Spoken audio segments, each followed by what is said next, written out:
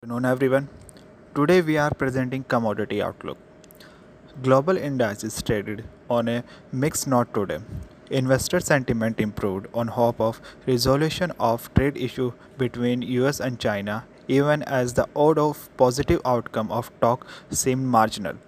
Yesterday, US President Donald Trump said the trade war with China was little squabble and it could be resolved if China is willing to negotiate.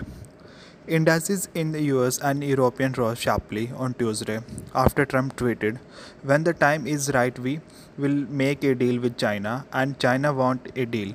Trump is accepted to meet his Chinese counterpart Jinping in Japan in June. On the Brexit front, UK opposition Labour Party finance policy chief McDonnell said that they have not seen a shift from Prime Minister Theresa May government in talk aimed at breaking the Brexit deadlock and represented the custom union was absolutely key for them. McDonnell further stated that they were worried that the future leader of Conservative Party could outrun the deal that they might reach. Now let's have a look on specific commodities.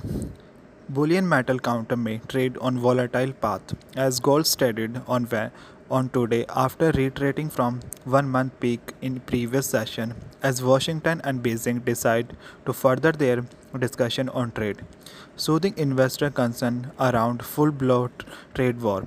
US President Donald Trump on Tuesday called the trade war with China a little squabble and instead talk between the world's two largest economy has not collapsed, as investors remain on guard for further escalation of tit for tat tariff. Technically, gold is getting support at 32,100 and resistance at 32,400.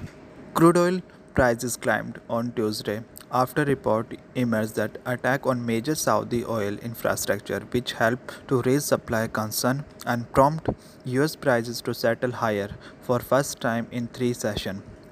According to OPEC monthly report released yesterday, OPEC output declined 3,000 barrel at 30.03 million barrel a day in April, while output from Iran in April fell by 164,000 barrel to 2.55 million barrel a day.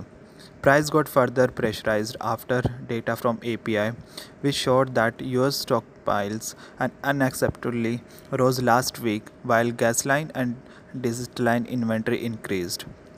Technically, crude is getting support at 4,240 and resistance is 4,340. Copper is trading at 427, up to 0.2% on MCX. Barrick Gold Corp, the world's second largest bullion miner, is preparing its Jabian copper mine, Lumwana, for sales in the second half of 2019. Looking to target Chinese buyers, three sources of knowledge to matter sets.